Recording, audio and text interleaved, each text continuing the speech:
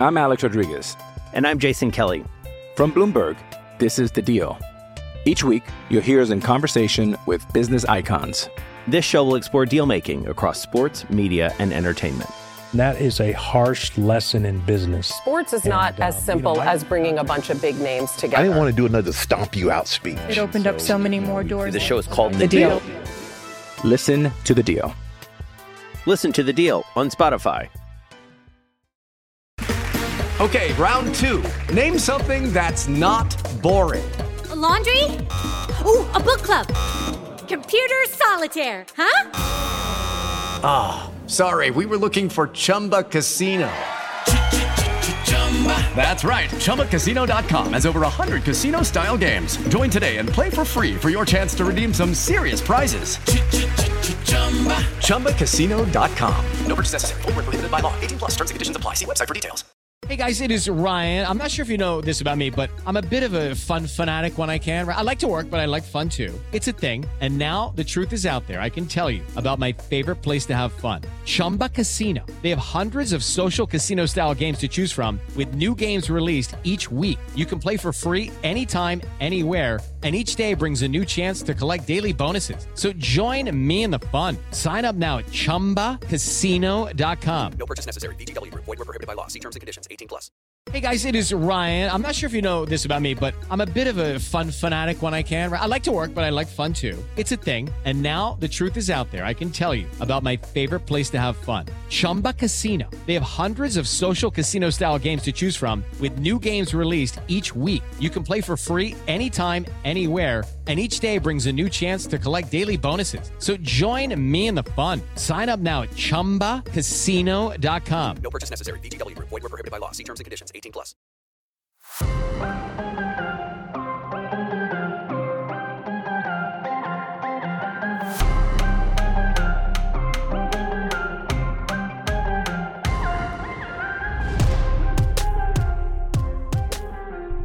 What's going on, everyone? Welcome back to another episode of Chargers Lately. I am your host, Michael Peterson. And once again, I have my good friend Gavino Borquez here, the managing editor for Chargers Wire, joining me to talk a couple different things today. We're going to go over bye-week awards, which are essentially, little tidbits we'll give to players that we think, have been the best so far, maybe offensively, defensively, maybe our most disappointing picks, guys that have surprised us. Just give out, a couple of those accolades, have some fun there. Then we're going to go ahead and preview this week's Jaguars game.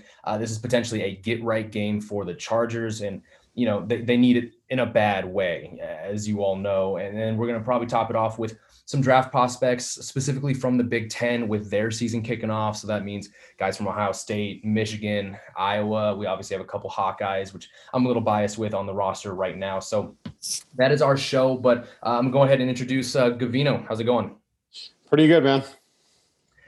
As always, that's what we like to hear. But let's just kind of go straight into this bye-week awards. Now, these are kind of loose. I mean, nothing really set in stone, but I thought it'd be cool to each of us give basically the best offensive player that we think has performed through the first 6 weeks, 5 games in 6 weeks. And then most disappointing offensively and defensively.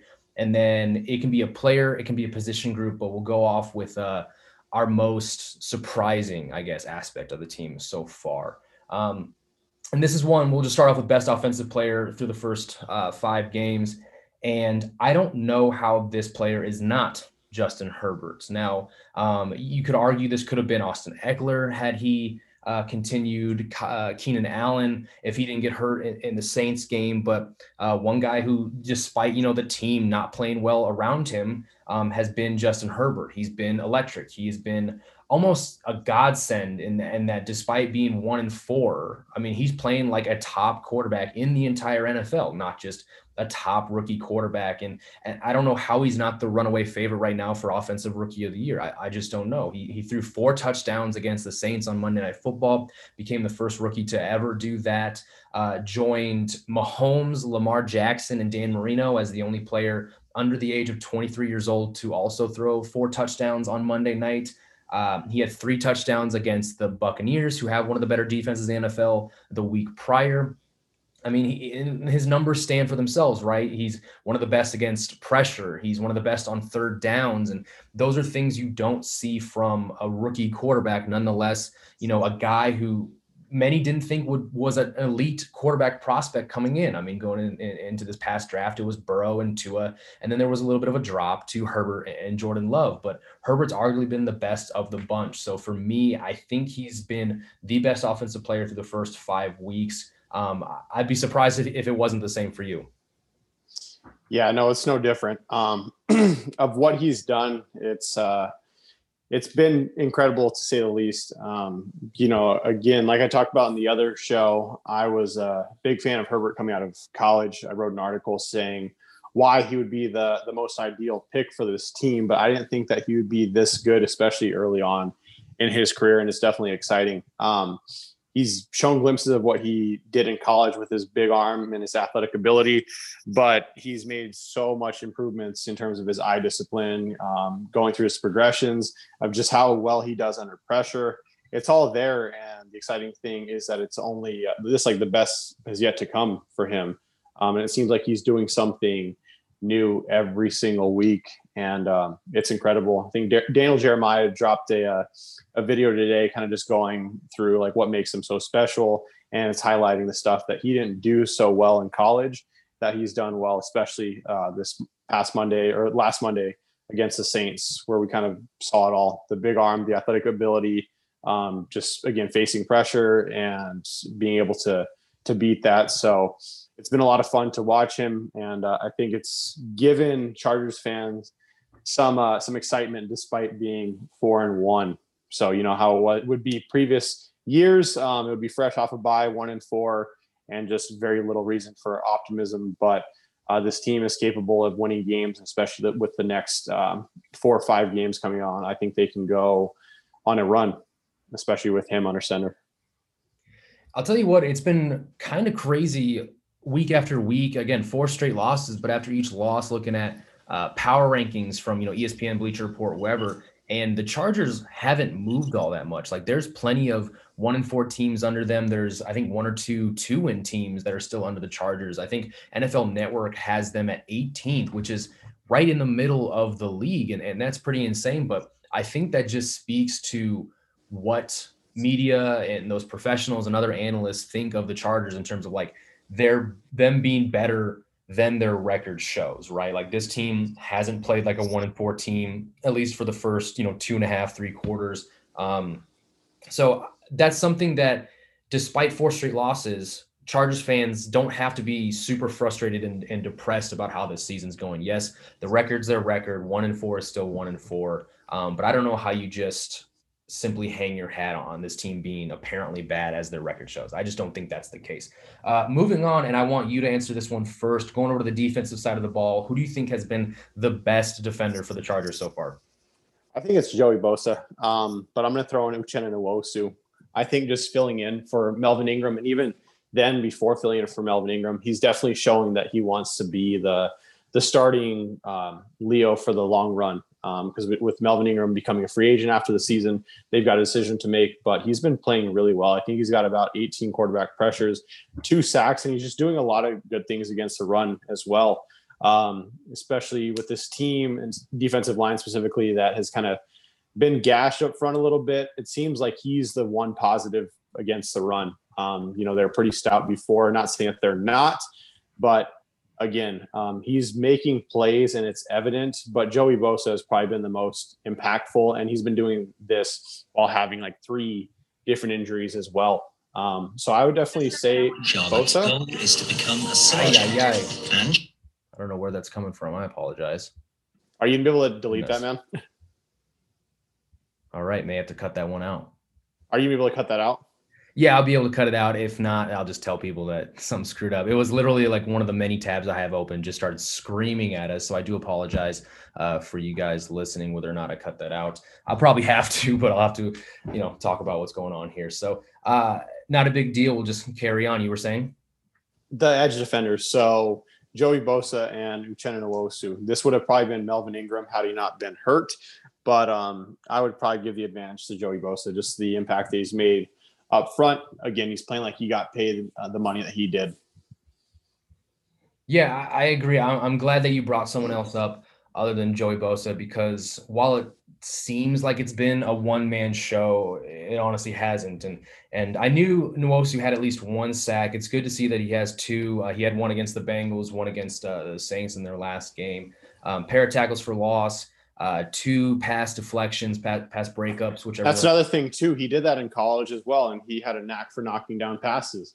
And I think we're really starting to see that this year. We saw it last year as well too. Again, once he gets his arms up, there's a good chance the ball is going to be going to the ground. So that's another thing that hasn't been brought up that much, is how well he's done, not only at rushing the passer, but just defending the pass itself. Yeah, and I think that's another big positive in his corner going forward, with him potentially taking over the Leo after this season. Melvin Ingram, as athletic and everything that we want to talk about him being, it's not like he's used all that much in coverage, right? Like it's almost irresponsible to take Melvin Ingram away and potentially put him on a pass catcher somewhere, right? He's always going to be rushing the passer, but it looks like Uchenna Nwosu gives them a little bit more versatility. While he's maybe not the most pure of athletes, elite athletes like Ingram is, if they can use Nwosu sometimes to, fake blitz, cover, man spy, do something else, like while they're still able to rush four somewhere else, I think that's big for the defense. But it's still tough to say anyone's been better than Joey Bosa, right? He has the trio of injuries. I think it's his tricep. I think he's got a knee and a shin issue or ankle or something like that. Like it's not good, man. And I think he said recently in one of our the latest pressers with the Chargers players that he has never felt so beat up at this point. And that's not really what you want to hear, but he said that he's able to get much healthier. He was able to get much healthier and recover over the bye week. So that sounds good. He knows he's not going to be 100% ever again, especially this season. But even when he's not 100%, he's still pretty good. And we saw that against the Saints, where he played, I think, only 28 total snaps or something like that, came in mostly on third downs. And then towards the latter part of the game, when they had a serious chance to win this thing, they had him in a little bit more. He's been good against, the run, just as effective as against the pass, which is huge for him. Why I think he deserved his big payday. He's not just a pure edge rusher. Like, he's one of the best at stopping the run. I think he was second on the team in tackles last season. And for a pass rush specialist to, be that high in total tackles on your entire defense, where this defense, honestly, your safeties and your linebackers are usually racking up tackles, for him to be that high, I think is a testament to his effort and just his ability to be in on every play, especially in and around the line of scrimmage. Going on to our next one. So this is going to be most disappointing for the offensive side of the ball. And for me, I couldn't just decide one specific player. I couldn't pick one. I don't know how this isn't the majority, if not all, of the offensive line. And I'm talking the five starters the past couple games. I'm talking Turner and Bulaga included. And I'll put this out there. Bulaga has been good, if not great, when he's been on the field. According to like ESPN's pass block, run block win rates, he's been up there with the best. He's been doing his job, but he hasn't been available. And that's such a tough look for the Chargers, who needed offensive line help, but needed offensive line help to come in and play, right? Like, they didn't sign Turner and sign Bulaga for them to miss game after game after game. And I knew they weren't getting healthy starters where like they were probably going to play if an entire season chances wise. Like, I knew they were going to probably miss a few games, but it's getting a little crazy now. And I think one of the biggest things is they kind of came out of nowhere. Like, it's not like we got a report that said, hey, he sprained this, he broke that, whatever. It was just, he was sore, he's having, some soreness, whatever. Like, these minor things that are being downplayed are all of a sudden turning into them missing a month of games. I don't know how that happens. Trey Turner went from being a for sure thing to start against the Panthers, I think it was the Panthers, and all of a sudden he hasn't played the last 3 games. It's just been rough. And then you look at the guys who have been starting. Sam Tevi's doing better than he has in previous years. But again, how much are you really saying when you give him that compliment, right? Forrest Lamp was their best offensive lineman the first couple weeks, has been not too great since. Dan Feeney has continued to unfortunately be Dan Feeney. And then in the place of Turner and Bulaga, you've got Ryan Groy and a little bit of Tyree St. Louis thrown in. And then you've got Trey Pipkins at right tackle. I think the last 2 games, if you looked at PFF's Worst offensive grades for the Chargers offensively. I think out of the last 2 games, 9 of their bottom 10 between those 2 games have been offensive linemen. It has been absolutely horrendous. And I know those overall grades can mean a lot of different things. Take them with a grain of salt. But I think it's a decent baseline to show you kind of how someone is performing. And it's been rough for that offensive line. As a unit, they can't run the ball. There's no push up front. They struggle with any kind of power and finesse, like above average to elite pass rushers, give them fits across the board. It's been a really rough time. And I think maybe, Lamp could be playing very well, and we just don't see it because of how everyone else is playing around him. And maybe someone else along that offensive line wouldn't be too bad if they had a decent starting 5. So overall, injuries are kicking butt across that unit. And the unit they have right now, the guys who are staying healthy, their current starting 5 just aren't getting the job done. So for most disappointing, I don't know how it's not the offensive line.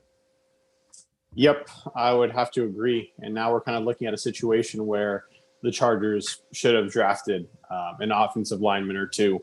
They kind of were banking on Trey Turner and Brian Bulaga to be the guys, but I knew that depth was going to still be worrisome even after acquiring those 2.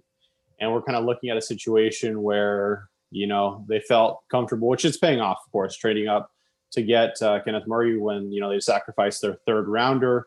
In reality, had they kept it, they could have drafted someone like Matt Hurt, who I liked, to kind of like fill in at right tackle. He's seen like he's proven himself at left tackle for the Giants this past week. And even the 4th round, you're wondering if they could have drafted someone like Ben Barch, who saw some playing time this past weekend for the Jaguars, and he played pretty well at right guard where they've struggled, having Ryan Groy and Tyree St. Louis there. I think he might have been a better option, even as a backup to Trey Turner. And after acquiring him, that was like my ideal situation was, if he didn't pan out at tackle for like the Chargers, he could have just kicked inside. And I know that given his skill set that he would have been able to do just fine as an interior offensive lineman. And it's only been 1 game, like, only a few snaps actually. And it looks like he's been doing well. And this really just goes to show that Telesco may have messed up a little bit by not drafting a single offensive lineman or acquiring another one to kind of serve as depth, because it's evident their depth is thin, and it's showing with those 2 missing, because you can't go into the season thinking like they're going to be healthy, especially with how old Brian Bulaga is. You got to know that there might be some injury concerns, especially his past. I know he stayed healthy. Trey Turner, he's not the oldest offensive lineman, but you just have to be prepared for that. And looking at that right guard depth prior to going into the season, it wasn't good to begin with. And we kind of found that out just moments into the season. So yeah, the offensive line is concerning, and it's definitely the most disappointing so far. Now, defensively, I'll start this one off. I have cornerback Casey Hayward, and this might come as a surprise to some of you guys who maybe look at box scores a little too much. And I guess I say that because he won AFC Defensive Player of the Week in their win against the Bengals. And people really looked at the box score and saw he had 12 tackles. I think he had a pass breakup or 2 or something like that. But PFF had him as one of the lowest graded players from that entire game. And I went back, I got a buddy who used to work for PFF. I kind of talked with him a little bit about why, there's varying degrees of how people think he played. And if you go back to the tape, guys, and look in that first game, he allowed a ton of catches. And they were easy catches. They were easy slants, little out routes. And I don't know, again, if that's a schematic thing. I understand it's a bend but don't break defense, but these were going for first downs. They were there was one, it was a potential touchdown, but they overthrew John Ross. He was just letting up way too many easy completions, and then that sort of continued. He did kind of an okay job against the Chiefs, of course. Panthers was okay, and then you look at the Tampa Bucks game, and one of the biggest plays was this big gain up the right sideline to Mike Evans. And on that play, and this is actually, I talked to Coach Gus Bradley about this today on the Chargers call. Basically, I asked, what happened in that situation? If you guys remember, it was to Mike Evans. It was this huge high-arcing pass, and Hayward, overran the ball, and it was a really easy completion for Mike Evans to haul in for a big gain up the right sideline. And I'm sitting there going, what happened essentially. Like he was just very soft coverage and he overran the football. Like he thought it was just going to soar over him. Like there was a foot of separation and it looked like Hayward was the receiver, right? With him trying to, get an edge on said defensive back, Mike Evans. But it's just not the Casey Hayward that we've come to expect. I think he's letting up too many easy completions. There's no big pass breakups. He hasn't picked off a pass yet. And the thing is, they're throwing at Casey Hayward at an alarming rate. And I want to pull up this stat because it's absolutely insane. So I believe last year they threw at him, what was it, about God, I got to find these. I think, yes, here it is. So in 2018, he was targeted just 66 times in 16 games. He allowed 35 completions for a 53% completion percentage and 3 touchdowns. Okay. In 2019, he was only targeted 48 times. He allowed 30 of those, which is again a worse clip at 62.5% for 350 yards and 3 more touchdowns. So far in 2020, he has been targeted 34 times through 5 games. So he is on pace to essentially have 50% more targets on the year than he's ever had the last couple seasons, right? He's allowed 18 of those to be completed, which is 52.9%, same as 2018, 227 yards, 1 touchdown. So he's on pace to allow more touchdowns than he has the past couple seasons.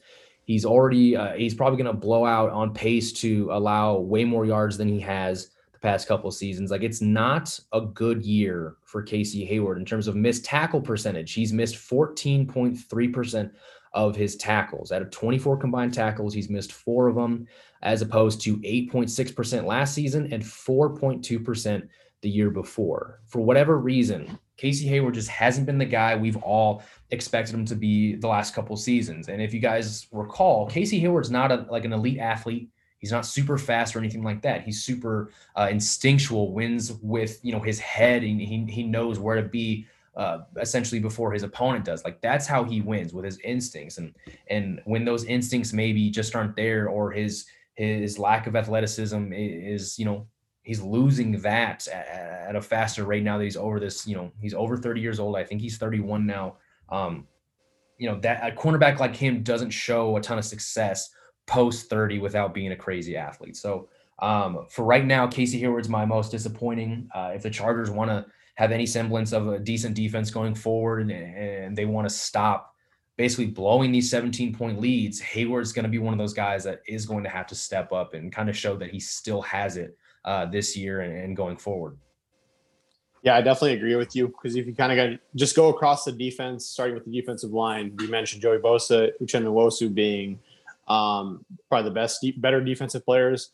Linval Joseph has been good. Jerry Tillery has been up and down.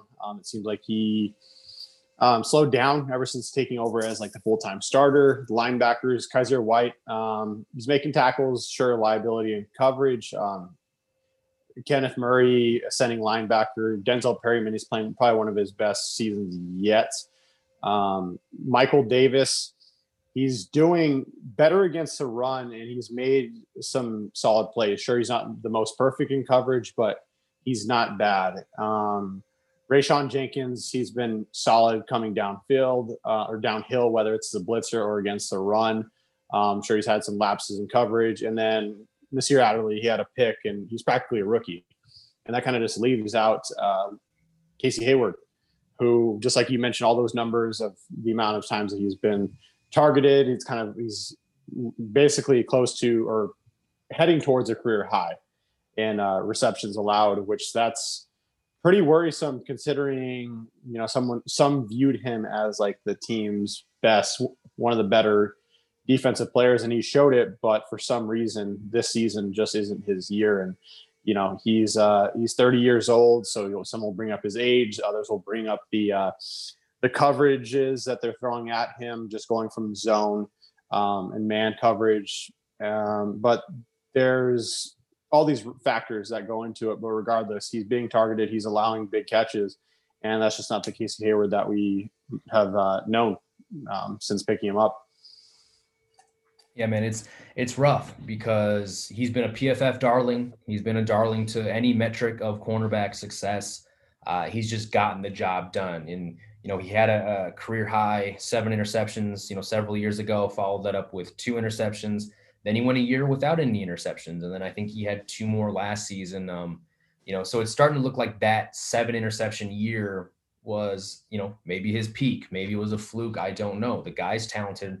It's just been a tough year so far. And that could have to do with, Mike Davis talked about it today on the call. He said something about how he doesn't think the coverage pass rush combination is clicking, where like the defensive backs aren't able to take advantage of the pass rush when they get their job done and vice versa. And I think that's something that was very evident in the 17 and 18 seasons where this team found success. Right. And one of the things is in 18, they had a guy named Derwin James who could do a bunch of different things and impact the defense from a variety of roles. And in 17, I don't even know what happened. I look back at that defense and that was pre Derwin James. And, but somehow, man, they came out and they won a bunch of games after starting 0-4. So like, we know it can happen. But unfortunately, before that, any sort of thing like that can happen, this defense does need to play better. For the sake of time, we'll just stick with that as far as our bye week awards. I think that's pretty solid. We were going to go into the most surprising. I think that would be Justin Herbert. So for the sake of being redundant, we're going to go on and just start previewing this Jags game. And I'm Alex Rodriguez. And I'm Jason Kelly. From Bloomberg, this is The Deal. Each week, you'll hear us in conversation with business icons. This show will explore deal-making across sports, media, and entertainment. That is a harsh lesson in business. Sports is not as simple as bringing a bunch of big names together. I didn't want to do another stomp you out speech. It opened up so many more doors. The show is called The Deal. Listen to The Deal. Listen to The Deal on Spotify. This is a game I've been waiting for about a month now because I knew it was going to be the first softer game on the schedule after, again, facing the Chiefs, the Saints, the Buccaneers, out of 4 straight games. So this is a big deal. It's a big deal because this is potentially their first win in SoFi. It's potentially their first win with Justin Herbert as the starting quarterback. They've got a soft defense. The defense allows 414 yards of offense against them. That's 28th in the NFL. And their offense is also a bottom tier unit. They only they go for 351 yards per game. They only score 20.8 points per game. I mean, that is a respectable clip, but they also allow over 30 points per game against them, which is 8th most in the NFL. Leading passers, obviously, Gardner Minshew. He's thrown for just under 1,700 yards. They've got a UDFA at running back, James Robinson, out of Illinois State. He's sitting there with 362 yards rushing. And their leading receiver is Keelan Cole, who coincidentally, and this is weird, also has 362 yards, but this time receiving. They've got athletic receivers, Chris Conley, DJ Chark. Tyler Eifert's a Jaguar now. I'm not sure he's doing too much, but that's still, somewhat of a notable name.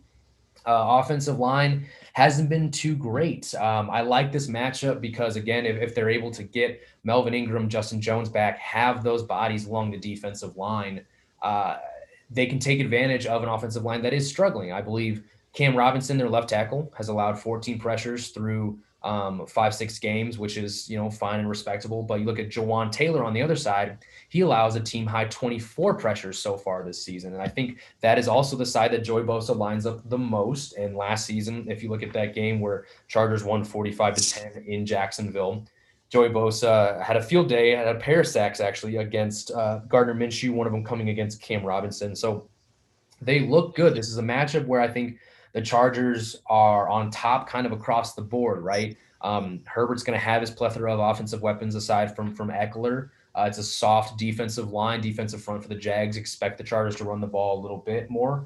I like it a lot. Vino, just give us your thoughts and why you like this game against the Jaguars.